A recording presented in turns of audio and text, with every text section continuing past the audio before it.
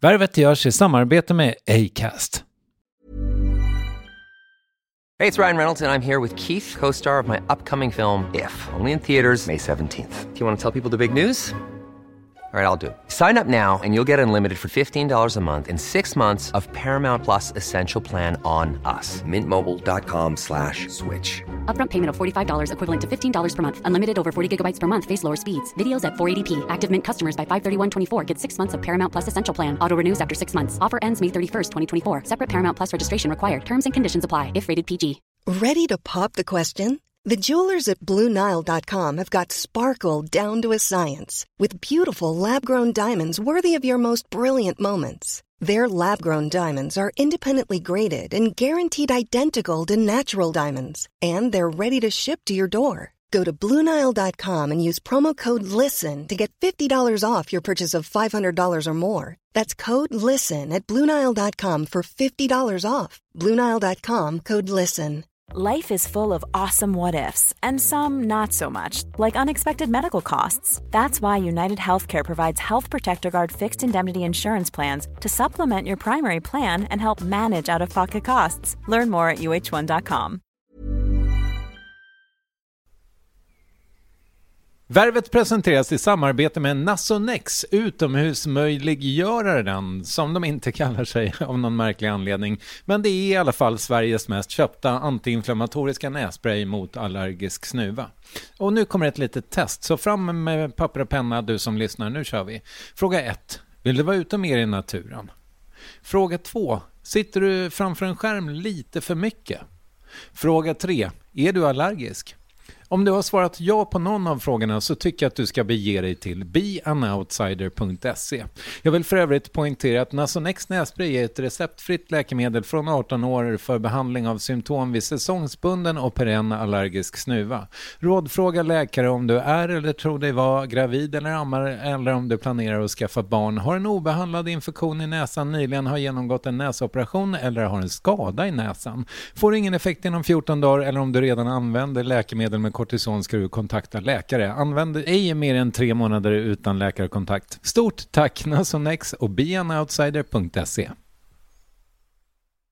Det roliga var att när jag kom på scen och väl började sjunga så var jag mindre nervös än när jag spelade instrument. Jag var duktig på att spela fiol, jag var duktig på piano, jag var duktig på kontrabas och jag hade gjort det hur länge som helst. Men ändå så fanns det någon stressnervositet varje gång innan på ett annat sätt. Sången var bara så här, jag vet inte, det känns mer naturligt på något sjukt sätt. För snart 6 år sedan slog den ner på det där sättet som i såna här sammanhang i princip uteslutande beskrivs som en bomb.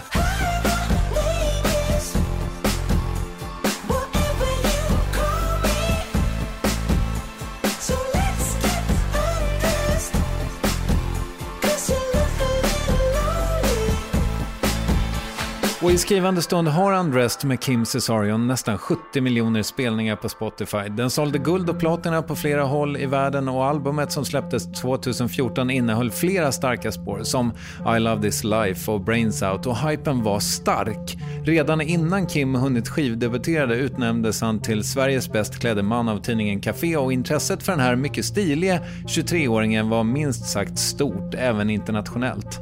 Och han såg inte bara bra ut, han lät fantastiskt också.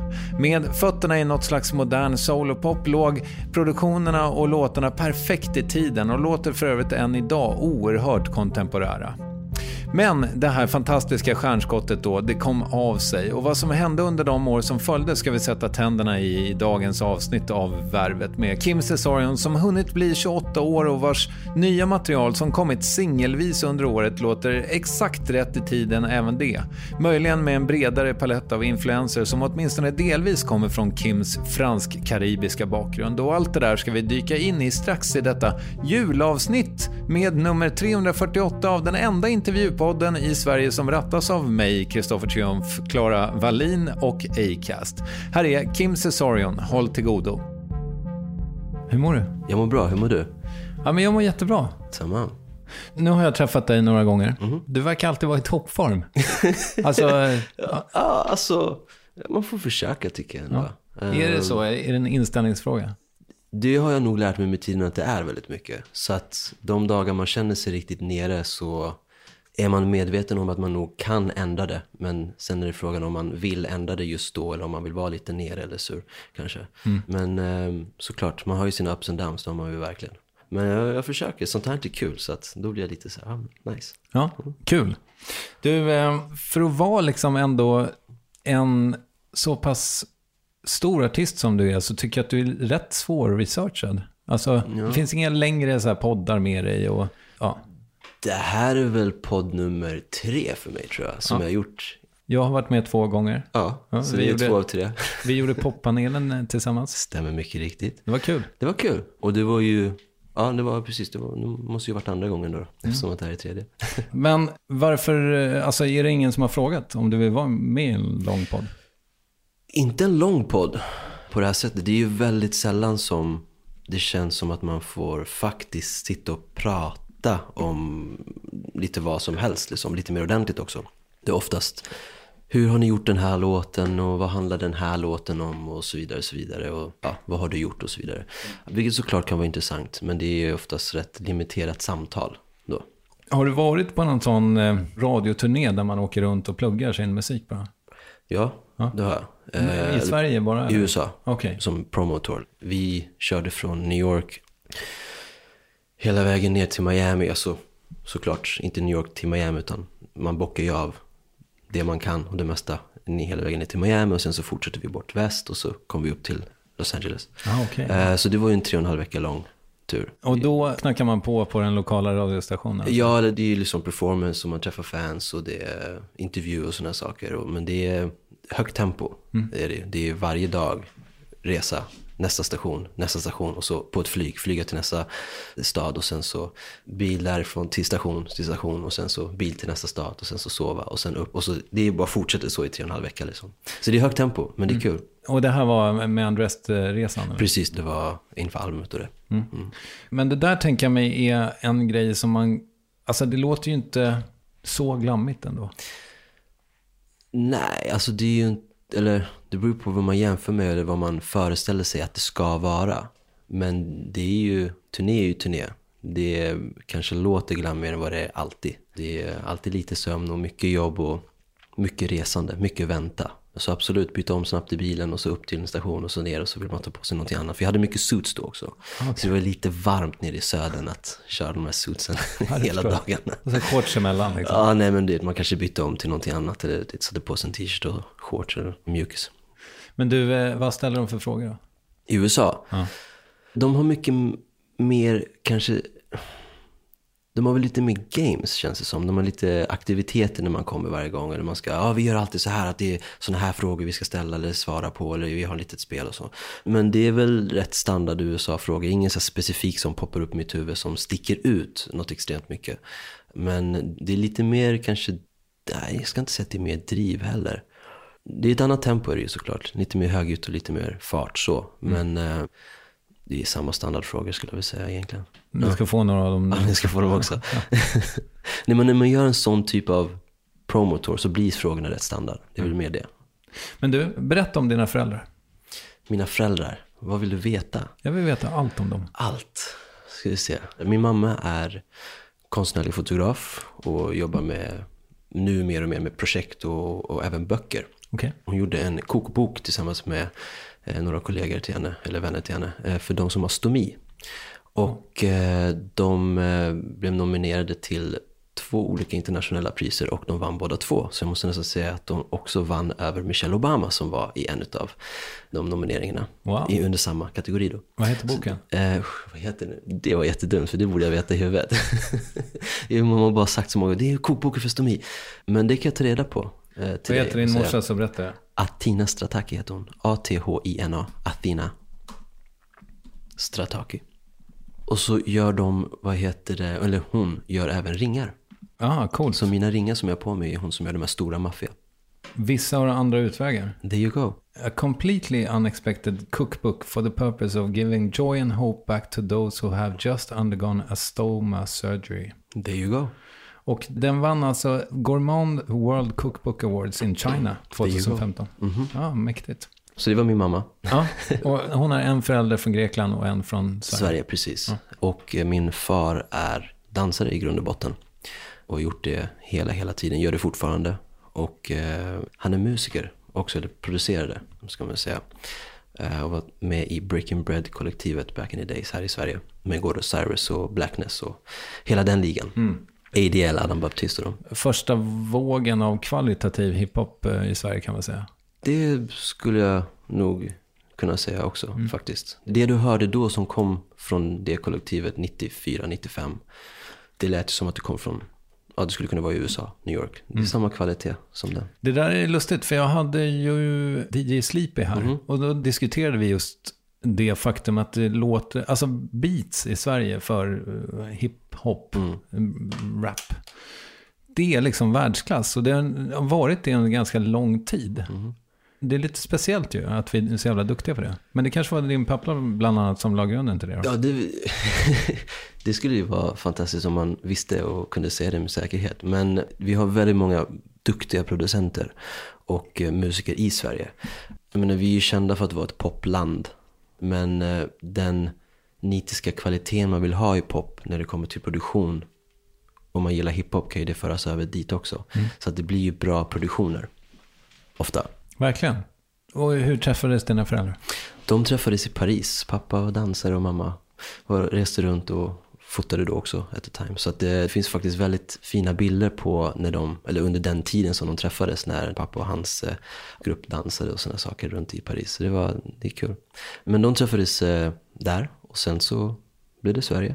Och sen så blev det jag. Och vad förde din far till Paris? För han kom inte därifrån. Nej, eller han är från Guadeloupe. Och det är ju fortfarande en fransk koloni. Så många från Guadeloupe och Martinique flyttade till Paris och bor i Paris eller bor i Frankrike. Och han är en av dem. Så de flyttade dit när han var 17-18 ungefär. Hans syskon och min farmor då. Men finns det familj kvar i Frankrike? Ja, gud ja. Det är majoriteten, eller på pappas sida så är det ju Paris och i Guadeloupe som de bor. Och du har varit där? Ja, gud ja, det har jag vet. Vad tycker du om Paris? Paris är nice. Det är absolut en stad jag skulle vilja bo i längre. Och inte gjort än. Men jag har ju varit där jättemycket ända sedan jag var nyfödd. Men jag skulle vilja bo där. Det är ett litet mål. Berätta om Guadeloupe. Jättevackert. Det är verkligen jättevackert. Och det har ju som sagt mycket historia. I och med att det är en karibisk ö. Så det finns mycket historia man kan kolla på. Som även har med Sverige att göra. Om man är intresserad av det.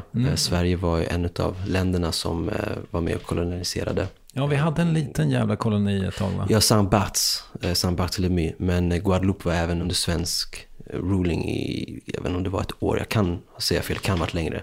Men ett år, för så som jag har förstått det så är det att de tog över det under tiden som Frankrike och England krigade. Okej. Då snickade vi in det. Ja, så då lades det över på oss, Sverige, och sen så hade de det och så vidare. Sen så gick det tillbaka och sen har det hoppat fram och tillbaka mellan fransmän och engelsmän. Men Saint-Barth var svensk och där finns det ju fortfarande, jag tror, skyltar som de säljer där, liksom Vasagatan eller något sånt. Och jag vet att nu är det väl länge sedan, men när vi var små så var det en familjevän till oss från Dominica, inte Dominikanska republiken utan Dominica, som pratade om att det fanns väldigt, väldigt gamla människor på Saint-Barth som hette Gustav och sådana saker. Okay. Så att Sverige har varit aktivt och Saint-Barth var ju inte riktigt en ö där du kunde odla saker, så att det var hade en perfekt hamn och där gjorde man mycket byteshandel istället. Så att det är kanske inte den ljusaste delen av svensk historia, men den är det är fakta fortfarande. Ja, det var slaveri, exakt. Mm. Så andra länder kom dit och gjorde sina trades. Och vad lever man på i Guadeloupe? Hur menar du? Vad sysslar folk med? Mycket turism? Ja, det är ju mycket fransmän som åker dit såklart. Eftersom att det är euro där, så du kan ju som svensk också bara åka ner dit så som jag förstår och bo inom våra lagar liksom. Men det är, jag vet inte om det är, jag tror det är kakao eller ljuga nu. Jag vet inte hur mycket sugarcane har vi. Såklart, så att folk jobbar med sånt och exporterar. Men bra rom? Ja, det har vi. Det har vi absolut. men förutom det så jag är inte koll på någon så här specifik stor grej som alla jobbar med eller som många jobbar med för att exportera, om det var det du tänkte. Nej, jag fattar. Nej. Ja. Men Guadeloupe, jag har varit där alldeles för lite dock, om jag får välja själv. Men du har inte varit där liksom sen du breakade? Du har inte varit där och spelat? Nej, jag har inte varit där och spelat någonting. Min syster har varit där. Hon sjunger också. Hon sjunger zouk. Okay. Så hon har ju varit där och uppträtt och så. Men jag har inte varit där och spelat. Det hade ju varit något. Okej, berätta om zouk. Om zouk.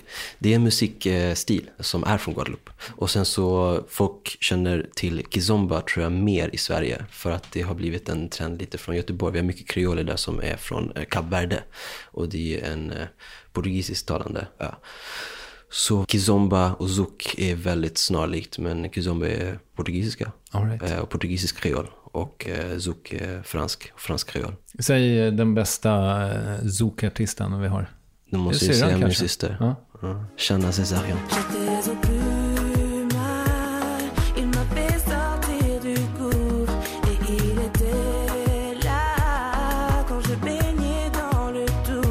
Du är ju stockholmare, men var är du uppvuxen?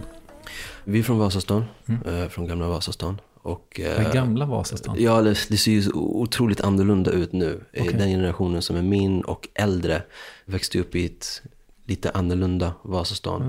Du är född 1990 eller något? Ja, det går fort. Okay. Vasastan ändras mycket de senaste 15 åren.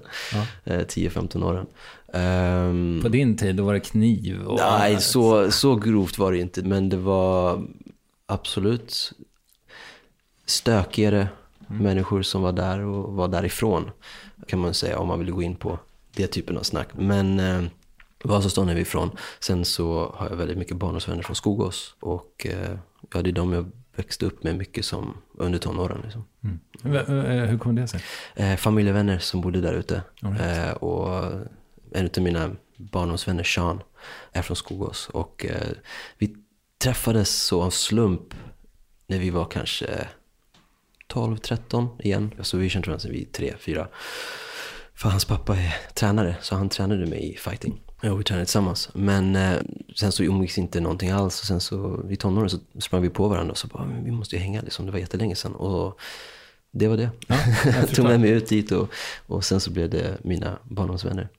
Och musiken verkar ju liksom ha varit med dig hela vägen. Ja. Och det låter ju lite grann som att i alla fall från pappas håll så hade du det hemma från scratch. Båda två skulle jag säga. Okay. Mamma och mormor höll ju också på musik på sitt sätt och sjöng och spelade. Men när det kom till vad jag ville göra så var det mycket från pappas sida, för jag ville bli producent först. Var du med honom på jobbet? Och så? Ja, jag var mycket ute i den studion där i Finnboda varv. Okay. Och såg hela. Alltså jag menar, jag var ju 93, 4, 94 och så vidare. Så det var ju då de släppte vissa album och var väldigt aktiva. Så jag var ju med i studion då, hela tiden. Som en liten maskot. Ja, precis. Sprang runt där när pappa jobbade och ja, jag vet inte vad jag gjorde. Åkte lite skateboard och satt och kollade på vad de höll på med och var med och trummade på saker och sådär. Hör man dig på den inspelningen? Nej, det gör man nog inte. Och ditt eget musicerande då? Hur och när började det? Jag valde faktiskt att börja spela instrument själv. När jag fyllde 4 den sommaren. Så att jag var väl 3 när jag tog beslutet. Om man säger så. Och jag började spela fiol. Och det var det jag ville börja spela. Jag satt som ett barn brukar sitta framför tecknade serier. Men jag satt och kollade på orkestern. Söndagskonsert. Hemma hos mormor och morfar.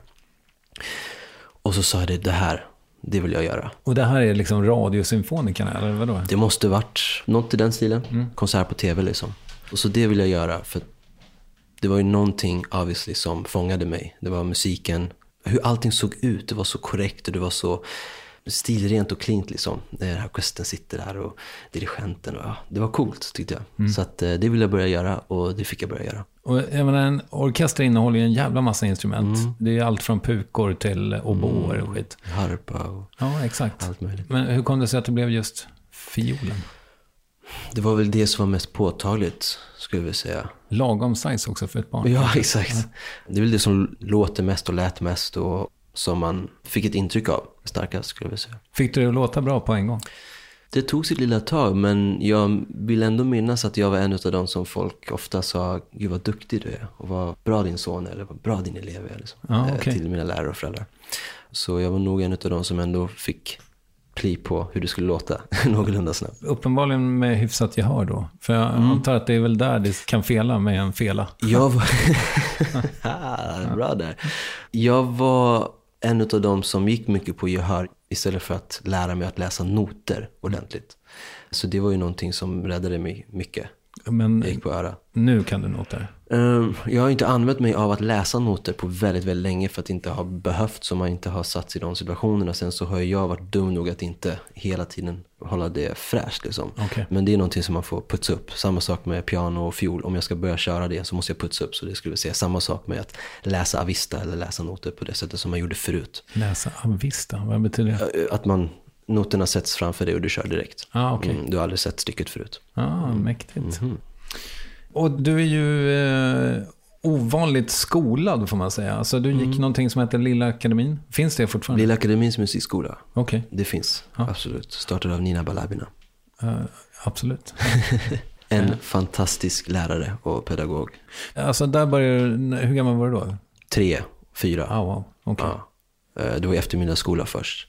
Och sen så blev det skola när jag började 2 i grundskolan. Så då gick du heltid där? I 2, ja. Då var det heltid. Wow. Precis, då var det full on med alla skolämnen och alltihopa. Är det mer hardcore än Adolf Fredrik? Det skulle jag säga, ja. Det är väldigt, väldigt mycket fokus på spela och musik och hög klass verkligen. Jag ska inte säga att Adolf Fredrik inte är det, men det är annan typ. Det här är en väldigt strikt klassisk skola om man säger så. Trivdes du? Ja, det gjorde man. De konserter som man gjorde när man var i den åldern och de olika sammanhang man fick vistas i var väldigt coolt och väldigt maffigt. Allt från royalty till spela hemma hos Wallenberg och det var mycket konserter och mycket kul på så sätt. Vissa politiska sammanhang och så det var coolt. Spelar du solo?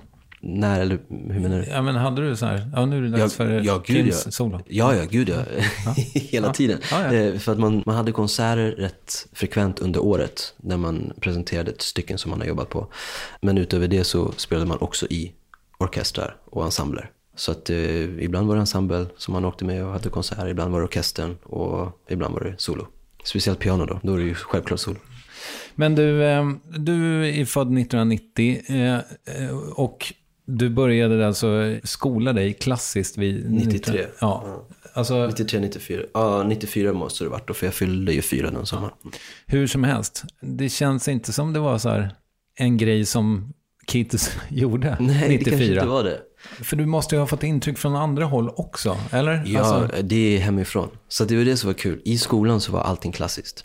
Men hemma så var det allt som inte var klassiskt. Ja. Och det var all soul, all soca, dancehall, reggae, ragga, hiphop. Så att det var ju det som var i hemmet. Men finns det liksom, alltså var det någonting som, för nu sitter du här och inte klassisk pianist och åker världen runt och spelar. Alltså någonstans måste ju någonting ha hänt.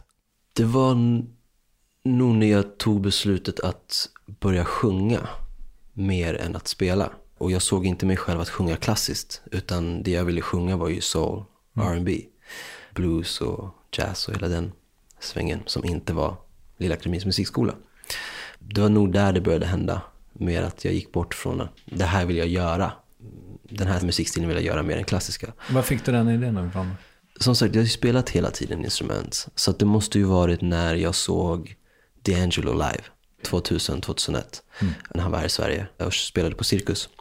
Innan så har jag tänkt, spela band eller musiker, det är en rolig grej liksom. De instrumenten jag spelade var inte riktigt gjorde för att kanske spela med någon som D'Angelo, neo soul. Dock kontrabas kunde man gå till elbas efter. Så att, det var kanske de tankarna man gick i. Men sen när jag såg honom live och såg vad han gjorde som en frontartist och hur otroligt coolt och inspirerande och nytt det var för mig att se en sån artist live. Efter det var det bara, men det där är det jag ska göra. Ja. Det är kul. Ja, jag förstår. Och fram till dess då, hade du sjungit? Nej, då hade jag inte sjungit alls, skulle jag vilja säga. Eller ingen, alltså som ett barn kanske då, men jag var ju 10 bast då, 11-10 bast när jag såg honom. Men i 7:an så började jag sjunga i skola, för vi hade en tjej som kom in och lärde ut sång eller inte klassisk sång i Lilla Akademin. Det var mer jazz och sådär, men det var ju på en väldigt liten nivå om man säger så. Eftersom att det fortfarande var fokus på det klassiska och sådär. Men sen så sökte jag in till Rytmus och då sökte jag både piano och sång. Ifall jag inte skulle komma in på sång och inte var tillräckligt duktig på det så skulle jag komma in på piano och sen så senare skulle jag kunna välja ett andra instrument och det skulle jag då välja sång. Men jag kom in på båda och valde sång. Ja, fan vad mäktigt. Men du sjunger ju helt jävla otroligt bra tycker jag. Tack så jättemycket, Kristoffer, tack. Gjorde du det från början eller lät det jävligt dåligt någon gång? Jag menar, alltså, du var 11 när du bestämde dig för att börja. Men då började jag inte sjunga, utan det här skulle jag vilja göra på scen, den biten. Men sjöng vi i skolan och körer och såna saker, men ingen solosång på det sättet. Morsan och farsan gick ju gospelkör. Så att man hade ju sång runt sig, men inte på samma sätt som vid 7:an. Det var då jag uppträdde första gången. Det finns på film. Första gången jag sjunger live. Och då sjöng jag Ain't No Sunshine eller Stevie Wonder I Wish. Någon utav dem var det. Jag tror att det var Ain't No Sunshine och sen nästa låt var I Wish. Och vad var det för forum? Det var i skolan. Det var på samma sätt som när vi körde fiol och piano. Och, alltså vi presenterade liksom. Det var nervöst. Men det roliga var att när jag kom på scen och väl började sjunga så var jag mindre nervös än när jag spelade instrument. Och det var då jag var så här, det är intressant. Jag var duktig på att spela fiol. Jag var duktig på piano. Och duktig på kontrabas. Och jag hade gjort det hur länge som helst. Men ändå så fanns det någon stressnervositet varje gång innan. På ett annat sätt. Sången var bara så här. Jag vet inte, det känns mer naturligt på något sjukt sätt. I 7:an då antar jag att då hade du inte gått igenom målbrottet. Nej, man höll på där. Var det krångligt för dig? Det var någonting som man fick tänka på. Men det var ingen så extrema fall. Jag kunde fortfarande sjunga och uppträda så. På den lilla nivån man gjorde det liksom, i skolan. Ja. Falsettgrejen, hade du hittat den redan då? Som ändå är lite ditt trademark. Ja, det är det ju. Ja. Det vågar jag faktiskt inte säga för mycket om. Nej, det var ingenting som jag har använt eller tänkt använda i sången på det sättet. Det var mer någonting som man kunde använda. Och om jag och min syra höll på att lalla runt så kunde vi hålla på liksom med. För hon har ju sin huvudklang. Det är för sig huvudklang, killarfacett. Men det var när jag började jobba med Antor sen som han började ta fram den grejen hos mig mer och mer, om man säger så. Började foka mer på det och du har en grym facett liksom och börja jobba runt det mer. Så att det är mycket tack till Antor att det har varit sånt fokus på det, skulle jag säga. Rytmus är ett gymnasium. Det stämmer. Jag tänker mig att om man går på en skola där alla håller på med musik. Det blir mycket musik. Ja, det blir det. Vem var du i det här gänget då? Jag var väl en av de få invandrarna på skolan. Okay. så man fick, du är inte ens invandrare? Nej, inte på det sättet. Det är andra generationen. Förlåt. Kanske beroende på vem man frågar. Det var en förolämpning. Nej, absolut inte. Det var ingen förolämpning att vara invandrare eller att inte vara det, skulle vi säga. Men så man fick väl representera kanske lite en del av landet eftersom att man var en av de få. Och jag var väl kanske den enda som var på mitt sätt, liksom, eller hur jag var. Så att det var ju andra, det var ju så här klassiska saker när man går med många som är, jag kan inte säga, vad ska man säga, ursvenska låter också konstigt att säga. När man går med många vita svenskar kanske man ska säga då. Eller? Det kanske också låter konstigt. Ja, jag vet inte. När man är en av minoriteterna i skolan. Så. Så är det mycket att man kanske säger någonting och så. Inte att folk gör narr utav en eller så. Utan de bara svarar tillbaka med en brytning som är extra mycket. Eller så här, jag bara, men så där sa inte jag. Eller så pratade inte jag. Utan det var så du ser på mig bara för att jag ser ut som jag gör. Så det är lite sådana saker som kunde ske. Men det är ingenting som var annorlunda för någon annan skola, skulle jag nog säga, eller en annan situation. Men förutom det så var det bara mycket kärlek. Nu svävar jag nog bort från frågan du sa från början. Jag frågade vem du var. Ja, vem jag var. Så ja, men jag var den som kanske fick stå för sådana saker, eller ta tag i sådana saker. Var du bäst på att sjunga? Det skulle jag inte säga att jag var. Det var många bra sångare på skolan. Okay. Och tyvärr många sångare som man inte får höra nu, eller som folk aldrig kommer få höra. Låtskrivare också. För att de valde en annan väg i livet? Ja. Men du, om vi tar dig liksom tillbaka till när du var 16 då. Det är inte så jävla länge sedan, 12 år sedan va? Vad var din målbild då? Eller vad såg du att du skulle göra? Man hade ju hoppats på att jobba med musik. Absolut. Och jag är mycket så, när jag snöar in mig på någonting, då snör jag in mig på det. Och musiken var ju en stor del av vardagen. Men dock visste jag inte riktigt hur jag skulle ta mig till för att komma dit. Men jag visste att jag ville dit på något sätt. Så det var ju ett mål som man hade rätt kärt. It's that time of the year. Your vacation is coming up. You can already hear the beach waves, feel the warm breeze, relax and think about work. You really, really want it all to work out while you're away. Monday.com gives you and the team that peace of mind. When all work is on one platform and everyone's in sync, things just flow wherever you are. Tap the banner to go to Monday.com. Quality sleep is essential. That's why the Sleep Number Smart Bed is designed for your ever-evolving sleep needs. Need a bed that's firmer or softer on either side? Helps you sleep at a comfortable temperature? Sleep Number Smart Beds let you individualize your comfort, so you sleep better together. J.D. Power ranks Sleep Number #1 in customer satisfaction with mattresses purchased in-store. And now, save 50% on the Sleep Number Limited Edition Smart Bed for a limited time. For J.D. Power 2023 award information, visit jdpower.com/awards. Only at a Sleep Number store or sleepnumber.com. Life is full of what-ifs. Some awesome, like what if AI could fold your laundry? And some, well, less awesome, like what if you have unexpected medical costs? United Healthcare can help get you covered with Health Protector Guard fixed indemnity insurance plans. They supplement your primary plan to help you manage out-of-pocket costs. No deductibles, no enrollment periods, and especially no more what-ifs. Visit uh1.com to find the Health Protector Guard plan for you.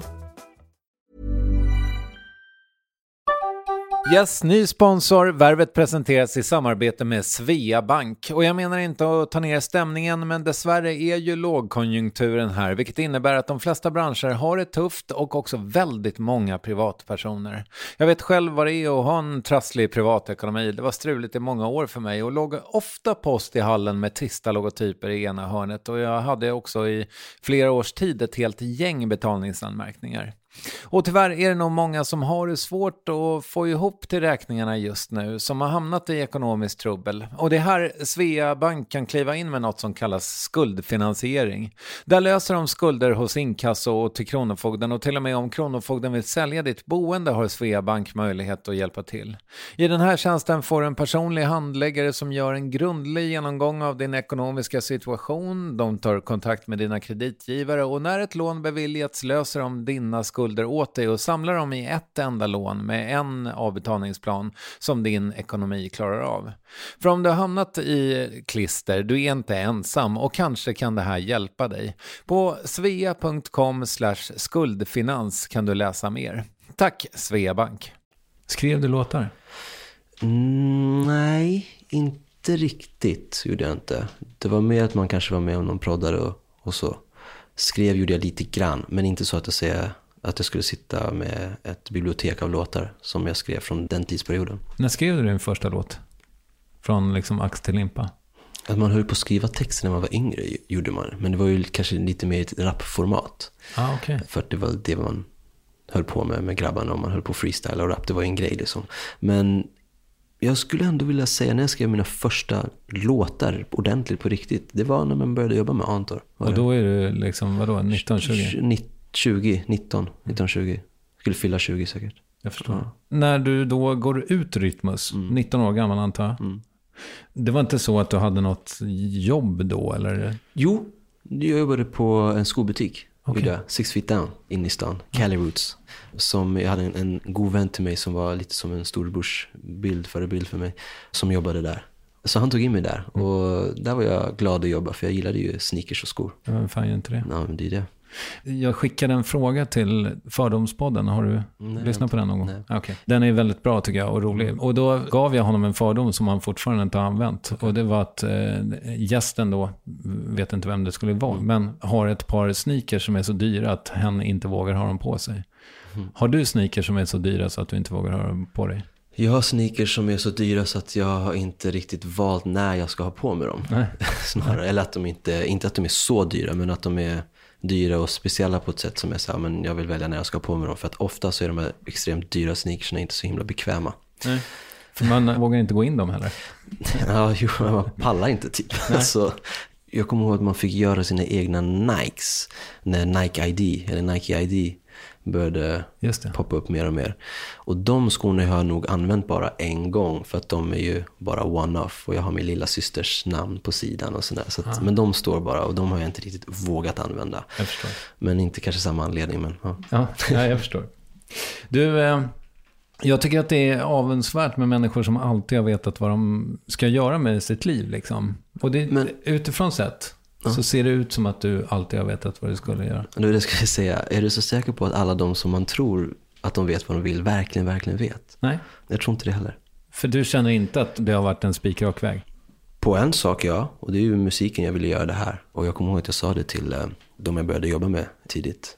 Jag ska göra det här. Sen om ni vill vara med eller inte, det är upp till er. Jag ska göra det här. Sen så blir det så att vad är det här då? Nej. Jag ska hålla på med musik. Ja. Jag ska sjunga, jag ska vara artist. This is what I want to do. Och nu gjorde vi ju det tillsammans, jag antar. Men det var kul, jag kommer ihåg den samtalen precis när vi hade träffats liksom, och började lära känna varandra. Liksom. Så att man har ju haft ett mål och har jobbat mot det målet så mycket som möjligt och håller på med det målet fortfarande. Liksom. Men sen så finns det ju såklart andra saker man skulle kunnat göra. Och andra saker man också kanske vill jobba på som andra grejer. Liksom. Ja, distraktion. Eller liksom andra grejer. Nej, jag menar att det finns väl andra saker också som man inte kanske har varit eller haft lite tydliga mål inom, men som man fortfarande vill göra någonting utav. Så som? Ja, men jag hade ju tänkt att ha familj och barn när jag var den här åldern som mina föräldrar. Ja. Och det fick man ju lägga åt sidan. Så det var ju liksom en tanke och ett mål som säkert många har, men det brukar väl inte bli riktigt som man har tänkt sig med sådana saker ändå. Men har du någon att göra barn med? Ingen som jag har varit tillsammans med länge eller är tillsammans med länge nog för att säga att vi ska ha barn tillsammans. Nej, jag fattar. Men först måste man träffa henne och sen så kommer barnen, skulle jag vilja säga. Men det låter ju som någonting måste ha hänt här från det att du går ut Rytmus, har jobb i en skobutik och sen träffar en av världens kanske främsta låtskrivare och han vill jobba med dig. Vad hände? Han såg ett klipp på mig live. Okay. Och tänkte nog, om jag ska sätta orden i hans mun, det här vill jag jobba med. För det här är bra. Okej. Vad var det du gjorde på i det där klippet? Vi har precis gått ut Rytmus och vi är några musiker som drar ihop en grej på Kulturhuset. De ska göra en grej och sen så tror jag att de frågar mig om jag vill vara med och sjunga på den grejen då. Någon soulgrej, folk ska dansa lite, och, alltså dansare som är där och dansar. Och jag kommer inte exakt ihåg vad det var så, men det skulle vara någon kulturgrej liksom. Uppe på taket där. Och det klippet som han såg var när jag kör Sex Machine i typ 10 minuter. 11-12 minuter. Det är full band liksom. Vi matar på och kör på ordentligt.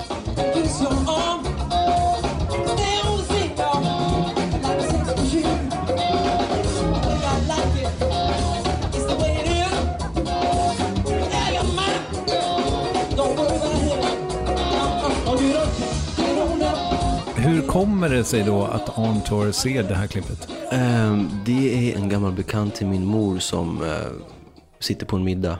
Jag tror att det är någon sån här musikförläggarmiddag i Stockholm. Varpå han sitter mitt emot henne tror jag. Och de pratar väl och han säger lite vad han vill göra nu och sådär. För jag tror de känner varandra sen innan lite grann. Och han ville hitta en akt att jobba med lite mer ordentligt och inte bara göra liksom låtar för olika artister utan ha lite mer utav ett projekt att jobba med. Och här från Sverige. Och det blev jag. Okay. Så det var ju, jag vet att det var någon som frågade i någon intervju liksom hur det kommer sig att jag har slagit igenom eller hur man har hamnat där man är nu. Och det är hard work, timing och talang så jag. Så det känns som att det är rätt valid här också. Och lite kontakter. Ja, absolut kontakter. Men timing. För att du kan ha kontakter men timingen kan vara fel. Jag fattar. Så att det är hårt jobb, timing och talang och kontakter. Fair enough. Du, det mötet då er emellan, hur såg det ut?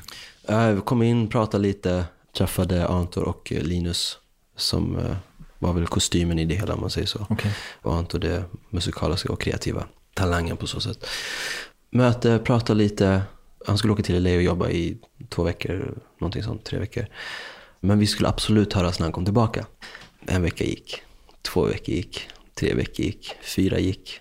Efter att han hade kommit tillbaka då. Jag tänkte, men jag har de här 2 andra som är intresserade av att jobba. Så att jag tror jag fokar väl på det. Liksom. Jag hade inte jättebra koll på Antor. Vilka var de andra 2? Ten. Det var ju väldigt tidigt i deras början. De höll på att jobba med Erik Hassler och sådär. Okay. Men det är ändå number one hit factory. Ja, gud ja. Det är ju kan man inte säga något annat om. Och sen så en annan kille som heter Rami Leandri. Och nu är ju tillhör den duon som producerar några av Frank Oceans senaste eller comeback-låtar. Chanel och dem. Så det är kul för honom. och de grabbarna. Men han är en god vän till mig också. Så att det var så vi träffades. Och sen men vänta nu, alltså det här låter helt sinnessjukt. Du har typ ett klipp på YouTube där du sjunger Sex Machine. Och det är ändå den här digniteten av... Ja, jag tror att det var Leo hade hört det också. Okay. Han hade sett det klippet också tror jag och hojtade och ville göra någonting. Men så jag tänkte att det var de 3 som jag hade att göra med, men den ena försvann ju lite där, Antor och så de här 2 andra var någonting som kändes coolt och jag gillade Tandy som och det de gjorde. Men hade du demos då också? Nej, okay. Nej, inga demos, utan det var bara liveklipp som fanns. Och det var ju nog inte det enda, det fanns nog något mer från skolan, liveklipp som de kunde se. Men jag minns tydligt att det var ett av klippen som visades. Men sen så tänkte jag så här, okej, vet du vad? Jag drar iväg ett mail till Antor ändå. Jag drar iväg ett mail och bara se what's up. Det var någonting som sa till mig, gör det bara. Så jag vaknade imorgon och så gjorde jag det. Och det var ju inte så dumt, för att det resulterar i att, ja men absolut, sorry, det har varit jättemycket, vi ses nästa vecka liksom, eller några dagar om du kan. Kom in och så spelade in en låt, testade liksom, och sen så, that was it. Och den hade han redan skrivit då? Eller? Ja, det var en låt som han hade sen innan, det var någonting som han hade skrivit med någon, bara för att testa liksom, spela in någonting. Och ja, han gillade väl det han hörde och hur jag levererade på mikrofonen. Och från det till att Undressed faktiskt släpps så går det ju... Ett år. Ja, what took you så långt? Vi hade ju ingen stress. Ingen vet vem jag är ung fortfarande. Jag hade inte släppt någonting. Jag hade all tid egentligen i världen. Och ett solitt jobb som skoförsäljare. Precis, men jag slutade faktiskt där när jag började jobba med Anton mer och mer för att kunna vara 100% tillgänglig. Som sagt, när jag snöar in mig på någonting och går in för någonting, då går jag in helhjärtat, hela vägen. Och det hade jag möjligheten att göra. Så att vi gjorde en sån liten arrangement, jag får en liten lön och så kunde jag jobba hela tiden och perfect the craft, eller the songs och the music. Så att vi tog vår tid att försöka hitta någonting som passade mig, som var annorlunda, som inte bara vilken artist som helst kommer in och sjunger och släpper och alla sa, men det skulle kunna vara den och den eller den. Och det känns som att vi gjorde det med Undressed-grejerna faktiskt. Och när själva singeln släpps, då har ni albumet klart, typ, eller? Mer eller mindre, ja. Alltså, jag höll på att jobba med Anton, vi höll på att ta fram ett sound. Han åker iväg på ett writing camp på Bali och träffar en kille som heter Gary Clark. Visar någonting som jag och Anton har jobbat på sen innan lite grann. Han tycker att det är fett och han vill jobba med det här, så att han kommer till Sverige. Och första sessionen så skrev vi klart en låt som jag och Lukas Dushnowski hade gjort sen innan, som var tänkt för en EP som just nu bara ligger i datan gömd dammar. Men vi skrev klart den för han gillade den demo som vi hade gjort. Sen så skrev vi en ny låt och det var Undressed. Och sen så fortsatte det bara där. Sen I Love This Life och alla andra låtar, Brains Out och alltihopa, och kom sen efter det. Men när jag signade så hade vi med flera låtar, Klara och jag, som var på plattan. Eller? Och det gick ju bra. Jävlar vad det smällde till. Det gick bra. Ja. Kunde nog ha... Det skulle varit intressant att se hur det hade gått om inte det fanns den hierarkin inom skivbolag och den politiken som finns där. Om inte den var en del utav det. För att jag menar, om vi signade någonstans, till exempel i det här fallet var vi signade till England först, Sverige. Och när man går ut i Europa då så säger folk att vi väntar på England för de vill vara först. Men om England har en annan plan som inte stämmer ihop med våran eller någon andras, då blir det lite fel. Jag menar, om jag ska släppa och sen så kommer en jättestor artist och säger nu ska jag släppa mitt comeback-projekt, vilket i det här fallet var Justin. Då pushar man självklart mig. Ja, okay. Ny artist, okänd, och då får det pushas lite. Och sen så när vi skulle göra nästa gång, då kom Beyoncé ut med sitt. Så att pushas det igen och så vidare, så vidare. Och samtidigt så hände saker i Skandinavien och Australien började plocka upp det här och började bli jättehype där borta. Andra europeiska länder känner till det, men de var lite så här, vi måste vänta fortfarande på huvudsigningslandet måste vara först liksom. Så det var lite synd. Okay. Det är bara en liten sån side note så. Det hade varit intressant. Men ja, det smällde och det blev stort och Undressed öppnade i dörren.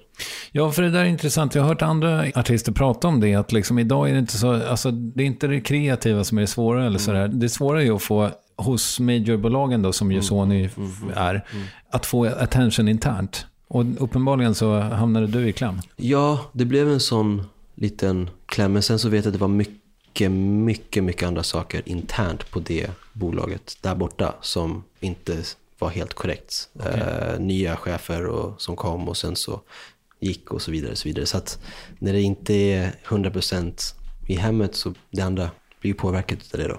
Och som artist där blir man ju påverkad. Så jag var nog absolut inte den enda om man säger så.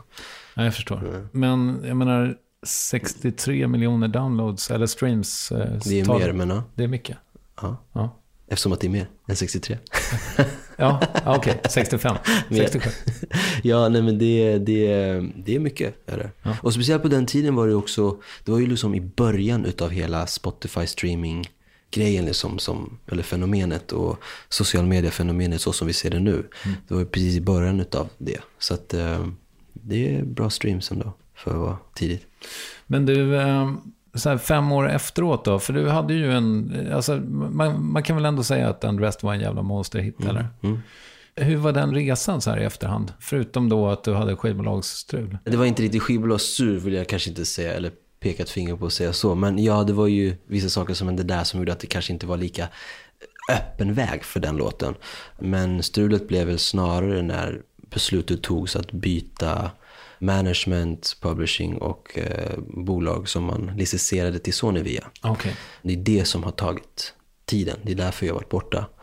För att den politiken var tvungen att lösa sig. Och det var ju en mindre rolig sak eftersom att det känns som att det skulle bara kunna sköts mycket snyggare och bättre för alla inblandade. Och vi alla skulle kunna känna mer på det. Istället för att bara dra ut på någonting. Och det var min tid och min karriärtid som drogs ut. Och du vet, man förlorade tid. Right.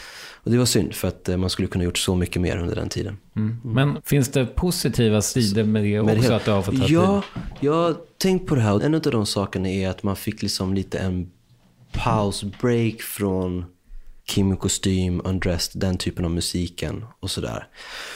Man kan komma tillbaka nu med lite en annan vibe utan att folk ska bli helt så här: okej, gud vad ni gick från en låt till en helt annan liksom. I och med att det har gått ett tag.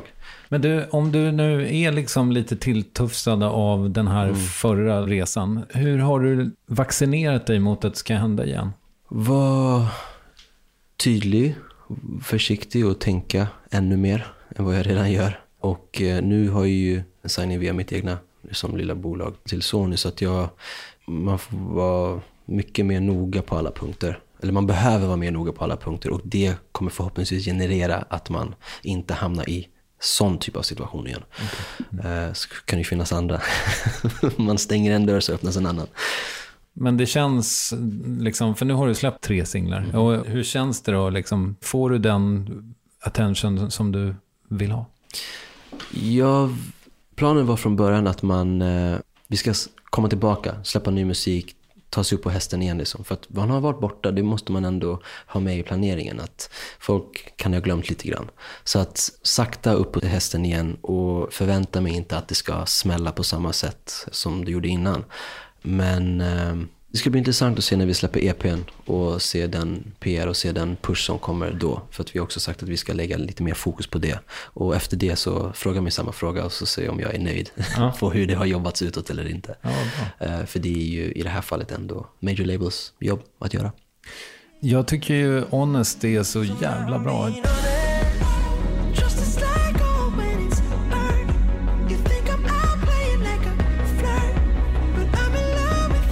För jag tycker att även om du tycker så här, ja men nu kommer vi tillbaka, det är en ny grej, jag har lite andra kläder och bla bla bla. Men det är väldigt mycket du, alltså du har ju ett sound. Ja, alltså, vi har pratat mycket om att försöka ha mitt sound, eller att rösten ska vara det som folk känner igen, och musiken kan vara olika, men rösten ska fortfarande vara ett sound och en röd tråd.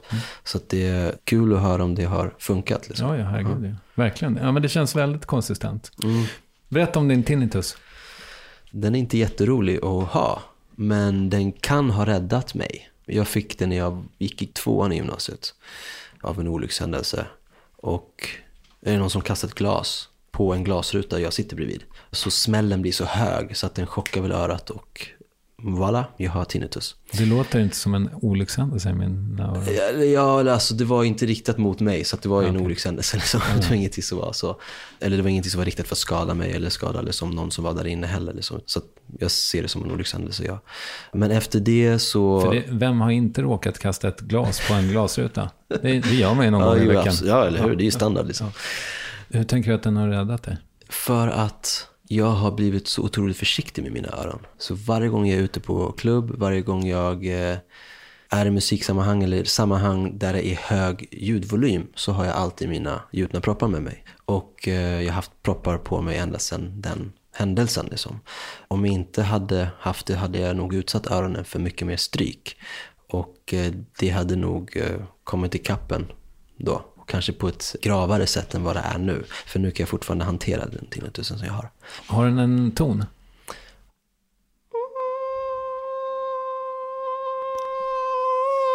Det är C.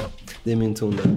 Vad är den stämd i? Och det har jag faktiskt inte kollat upp. Jag vill ta så långt avstånd från att höra den här tonen som möjligt. Ja, men jag tänker att du ändå... För har du absolut gehör? Jag har bra gehör. Jag har gehör på ett sånt sätt så att...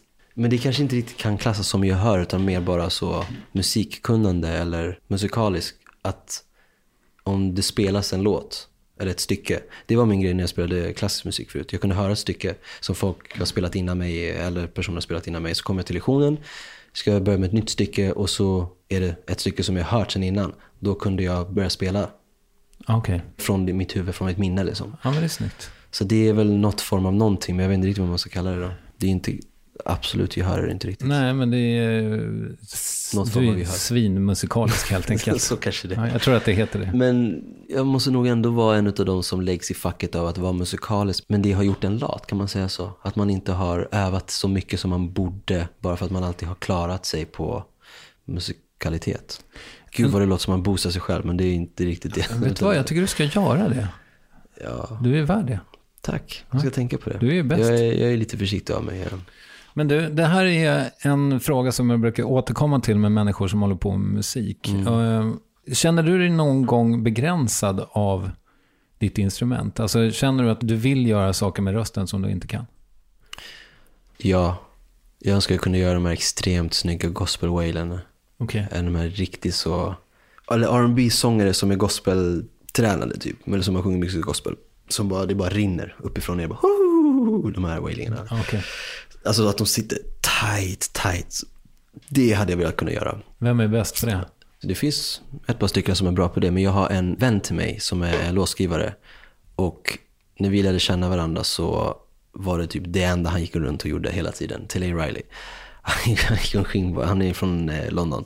Man var här i Stockholm och jobbade från och till. Nu bor han i LA. Men det var ju en klassisk grej när Tilley var här. Ja, men Tilley kommer gå runt och sjunga på gatorna bara. Hela tiden bara. Det var det enda man hörde. Och det var så här, gud vad jag skulle vilja kunna göra dem. Men han kunde inte göra vissa saker som jag kunde. Okay. Så att det är väl lite en sån... Man vill göra det man inte kan. Men jag känner mig limiterad musikaliskt för att jag inte kan spela gitarr och piano på det sättet som jag skulle vilja kunna göra. Det är någonting som är så här... Jag måste börja öva. Men spelar du på dina inspelningar? Nej, inte sitter och spelar instrument. Jag spelar trummor på 2 låtar som jag hade på förra albumet. Okay. Jag spelar trummor faktiskt. Men... den trumfiller. Kul, jag kommer ihåg. Så var i New York. Nej, jag spelar inte, sitter inte ner och spelar massa grejer, men jag är väldigt delaktig och involverad i produktion. Ja, men det har jag förstått, du är superperfektionist. Ja, jag vill ju bli producent från början, så att det är ju liksom en grej som ligger kvar. Och jag vet också att jag inte sitter och bara säger saker, utan när jag säger någonting så kan det vara värt att testa det och så vidare. Så vidare. Så att jag vet ju att jag vet vad jag pratar om man säger så. Mm. Kollar du av grejer med din pappa? Alltså just produktionsmässigt? Nej, det gör jag inte. Det gör jag inte faktiskt. Jag har blivit min egna maskin. Ja, jag förstår. Men jag är med där, så att jag är ju liksom exakt på mer eller mindre alla mina grejer. Exekutiv producent menar du då? Man är med från start till mixning, till mastering, till melodi, text och produktionsfrågor också. Men du, hur mycket har du som inte är släppt? Alltså har du ett helt album klart eller? Vi har inte satt ut ett klart album, men jag kan säga så här, jag hade möte med min A&R precis när vi började jobba, eftersom att Helen McLaughlin som var A&R, för hon slutade ju, så fick jag en ny, jätteduktig. Och vi sitter och pratar om låtar som man kanske vill släppa och sådär. Mötet ska väl ta 1 timme, vanligtvis satt i 4 timmar och lyssna igenom musik. Så att det finns musik. Wow. Gör det. Och det var nog inte allt heller. Sen är det frågan om det känns rätt nu eller inte. Så att det är väl det vi ska sätta tänderna i nu efter EPn. Jag frågade dig om vad du hade för mål när du var yngre. Men har du mål nu? Vad liksom... det mål som ligger närmast nu känns att komma tillbaka, släppa musik och ha kul med att släppa musik och uppträda mycket liksom. Jag börjar ju, som jag sa till dig innan jag berättade om D'Angelo och hela den grejen. En faktor till att jag vill hålla på med musik är för att stå på scen och uppträda, att presentera musiken live. Det är det som är vibes. Och i och med att jag har haft så mycket politik i mitt arbete de senaste, sedan 2015, nästan bara politik, advokater liksom, och hela det köret, så vill jag ha kul och ha så lite politik som möjligt, eller musikbranschpolitik som möjligt. Och det är därför man har ett nytt management också, bra management. Men är det liksom Madison Square Garden, 100 miljoner streams? Det var första steget. Och det är ju en del av det såklart. Komma tillbaka och se till att musiken ska få en spridning igen. Och efter det så får vi sikta på de större venues. Förhoppningsvis Billboard igen. Vi var ju där förut lite med Undress-projektet. Så att hoppas på att komma tillbaka dit och så vidare. Och så vidare. Så att det är såklart de här, tror jag, rätt klassiska standardmålen för en artist inom populärmusik. Men sen så har jag väl andra, kanske mer drömmar och saker som jag skulle vilja göra som jag också skulle tycka var kul inom musikbranschen, men som inte har med att just stå på scen att göra. Och det är att hjälpa andra. Om inte jag skulle vara sångare och fortsätta göra det här jag gör nu, så skulle jag absolut kunna tänka mig att gå in i en form av management-del. För att jag vet ju hur det är att vara artist själv. Jag vet vad en artist gärna vill ha och behöver. Så att jag tror att jag skulle kunna göra bra på den delen. Plus att jag gillar också att jag gillar den grejen liksom, att se till att saker händer och para ihop folk och röra runt och köra. Och du är snygg i kostym. Ja. Stämmer också. Ja. Det funkar också i kostym. Ja. Så det är en bit liksom. Och om det inte ska vara just alltså det behöver inte vara inom musik. Det kan vara folk som vill hålla på med kreativa saker. Fotografi, konst, musikproduktion, sångare, musiker. Jag kan tänka mig att jobba inom den moden liksom. Ja. Talent management på något sätt. Så du har en plan B? Det är en plan B, men jag tycker om att hålla mig till A. Ja, men det är väl bra. Och jobba full on på det. Ja, men foka på det, så kan du, de där grejerna kan du... Parallellt? Ja, dels det, men också göra på ålderns höst. När du blir typ absolut, så här 30. Absolut. 30 om 2 år. Ja. Vill du rekommendera något? Var nöjd med dig själv. Var nöjd med det du åstadkommer, så länge det inte skadar någon annan och så länge det är bra för dig själv och för dina medmänniskor. Fint ju. Man kan gå in djupare, men jag tror folk förstår liksom. Var nöjd med dig själv, för att att gå upp på morgonen vissa dagar kan vara tillräckligt jobbigt för vissa. Så att åstadkommer du att göra någonting bra under den dagen, så be happy with yourself och sprid kärlek. Fint. Vem tycker att jag ska intervjua i Värvet? Jag har 2 personer som jag tänker på faktiskt. Om jag får säga 2. Sure. En intressant person som jag vet har mycket att berätta, eller som har levt ett väldigt intressant och annorlunda liv än kanske de flesta. Det är Victor. Det är Almeida som också driver en podd som heter 9 med oss, som är väldigt fokuserad mot unga i förorten och visar lite vad förorten har att komma med och hur livet är där. Och en annan som jag har förstått har en intressant historia och som har åstadkommit något väldigt bra och fett och coolt. Det är Ben Gorham som startar Byredo. Just det. Så de 2 skulle jag tycka var intressant att lyssna på. Du, tusen tack för att du ville komma hit. Vad mysigt, va? Tack för att jag fick vara här, Christopher. Det ska bli jävligt spännande att följa din resa från här, för jag tror att det looks good alltså. Vi hoppas på det. Ja, nu är det bara så här, alla som vill supporta, come support, I support you. Det är bara liksom bara vibe nu man vill ha, så att vi hoppas att det kommer gå vägen. Ja, herregud. Ja. Det kommer det. Ja, den oerhört sympatiska Kim Cesarion, vars låt Honest varit lite av en snuttefilt i mina öron under hösten. Nyligen släpptes EP:n Bleed och jag vet att det kommer en massa spännande grejer under 2019 med Kim, så följ honom i sociala medier så annonseras allt där. Och hur hittar du honom då enklast? Jo, genom att söka på till exempel Instagram på hans namn, eller så följer du helt enkelt @varvet, där jag postar de här roliga uppvärvningarna bland annat, som varit så sjukt kul att jobba med under året och där vi kan prata om gästerna och sådär.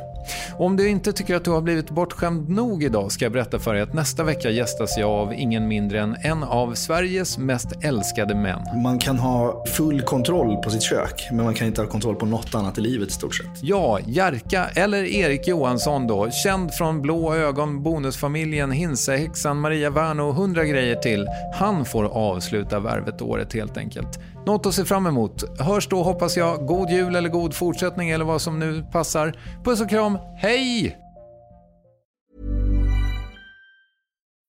When you need mealtime inspiration, it's worth shopping Kroger, where you'll find over 30,000 mouth-watering choices that excite your inner foodie. And no matter what tasty choice you make, you'll enjoy our everyday low prices, plus extra ways to save, like digital coupons worth over $600 each week. You can also save up to $1 off per gallon at the pump with fuel points. More savings and more inspiring flavors make shopping Kroger worth it every time. Kroger, fresh for everyone. Fuel restrictions apply.